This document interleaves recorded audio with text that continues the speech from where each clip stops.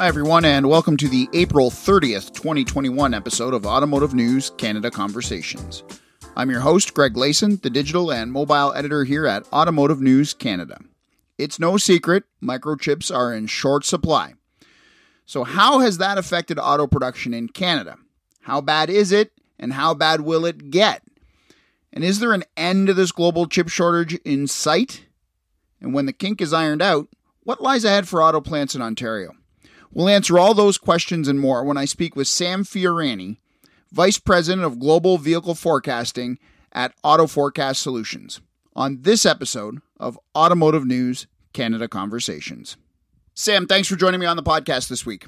Thanks for having me. No problem. Let's start here. How many vehicles worldwide have been lost to this global microchip shortage, and what has that done to the industry in about the first quarter of the year? Well, we're looking at nearly 2.15 million vehicles taken out of the forecast so far this year, and we're expecting the loss to go up as high as 3.2 million units this year globally. The issue with the whole industry is that they've relied too much on outside sources. This is an issue that dates back decades, where they've outsourced most of the components of the vehicle, and a key component like this can shut down production worldwide, as we can see. Has there ever been anything like this in the past, or something similar where one component or one part of the supply chain has absolutely crippled production in this manner? Not to this level. We've had issues in the past with airbags and seats and other components where they have slowed down production here or there. But globally, definitely to this level, nothing has happened like this. And what about here in Canada? How many vehicles have we lost? You know, we've got assembly plants here dotted across Ontario. They make everything from Ford to Toyota to GM products. I just wonder what it's been like here in Canada. How many lost? How hard have we been hit in Canadian production? So far, we expect about 141,000 units to be taken out of production this year, but that could go as high as almost 200,000 units. And we're also looking at, so far with the 141,000 units that are out of the schedule right now, that about 100,000 of that is permanent. They won't be able to make that up this year.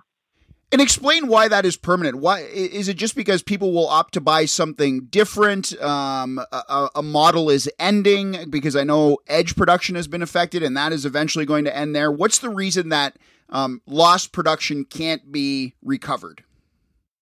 A lot of these plants run a lot of overtime, especially at the number of shifts they have scheduled for Oakville and for Ingersoll. So making up the lost volume, there's not enough room for it, and they simply can't provide enough extra space in the factory to make up for this volume this year. And so what lies ahead in the short term then? Do we continue to see on again, off again production? Are we down until, say, May or June or July? I just wonder how things get managed from now to, say, the end of the year. There is already scheduled production downtimes for May, June, July, even into August. So we're looking at more lost production that will not be made up. And they're just going to have to deal with the lack of supply of parts. This is an issue that has hit Canada very hard. Beyond 2021, do you see an end? When might the supply sort of replenish itself, and when might things get back to quote-unquote normal? That's always the term we hear amid this pandemic. We want to get back to normal. When does chip production get back to normal? Well, since we're in uncharted territory, it's difficult to say when that will happen. A year ago, we would have said, I think initially we said, production would be down for a couple weeks for COVID, and that turned out to be wrong. Looking from this vantage point on chips, we need to get a better supply of chips dedicated to the automotive industry. So getting that first is the problem. And once we have that established, and these chip manufacturers can't just switch on a switch and say, here's more chips for you. It takes a while to upgrade the plants. These are clean room plants that are making chips. It's very difficult to just start a new plant, and getting the supply for the automotive industry will take some time. We're hoping to be back on our feet by the end of this year, but it does look like there's a possibility that we could go into 22. We've been told the reason chips are in short supply is because they're being used in phones and computers and video games, all these things that are in high demand during the pandemic as people spend more time at home, whether they're working from home or homeschooling. Is that still the biggest reason for the chip shortage? Is that there's still demand elsewhere that these chip makers can meet more easily or more profitably than they can in terms of automobile chips? It's all about the profit. These companies are supplying chips where they make the most money, and it's the way business is done. And unfortunately, the automotive industry does not have dedicated supply for these chips, which are less profitable. They're older. They have to be more robust for more extreme temperatures, for more extreme situations. Your phone can break down and won't leave you stranded in the middle of the highway. You can't have your car breaking down in the middle of the highway. Right. So they have to be a little bit more robust. And because of that, these are older technology, and which is fine. They're more reliable. If you look in the space program, they use older chips too, because that's what they need to do to keep satellites running in extreme temperatures. These companies are focusing on where their money is made, and their money is made on newer chips for video games, for phones, for all these mobile devices that we have. That's where the money is. Finding a good source going forward for the chips that are necessary for the automotive industry is the key to keeping this supply chain steady. So it leads me to this question. How did automakers not see this coming? Or was this just, we didn't see COVID coming and this is a byproduct of COVID-19? It's a little of both. First of all, there's COVID that nobody could have predicted that going in. The fact that they shut down production of everything and then restarting production, the chip makers are going to focus where their money is made. And that was not focusing on the automotive industry. Plus, that the automotive industry was expected to ramp up very slowly coming back from COVID, and they came back really quickly. So it got everybody off balance. This is compounded with the problem that the supply chain for the automotive industry is not held in-house like it had been decades ago, where Ford built everything. When stuff came in one end, the car came out the other end. Right. They owned the whole supply chain. Today, it's mostly outsourced, and you have to rely on other businesses to take care of making sure you have enough product. So under the current system, is there any way the auto industry can sort of jump back into the queue and get itself ahead of cell phone makers and video game makers? Or are we stuck as an auto industry in the pecking order of being at the end of the line? A little outside the box thinking is necessary here. If the automotive industry banded together and formed their own consortium of chip manufacturers, worked with the chip manufacturers themselves to create their own supply, this would help stabilize the whole market and allow the supply chain to remain unbroken and dedicate factories just for the nearly 100 million vehicles being built around the world. The automakers have sort of pushed the U.S. government for some assistance in this. Do you see anything coming from that? Can a government in North America, whether it's the United States or Canada, regionally, if they work together, is there anything governments can do to sort of alleviate this problem? I'm sure it's not a quick solution, but is there a way to make sure it doesn't happen again?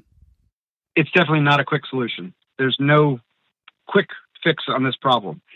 Longer term, working together with little incentive from the governments, plus the backing of all these manufacturers that desperately need these products, they could create a supply chain. They could encourage a supply chain. They could allow these companies to provide a steady supply of chips for definitely North American products, which are relatively modern compared to a lot of places in the world, and needing more and more semiconductors between the engine and transmission controllers and infotainment systems and power everything.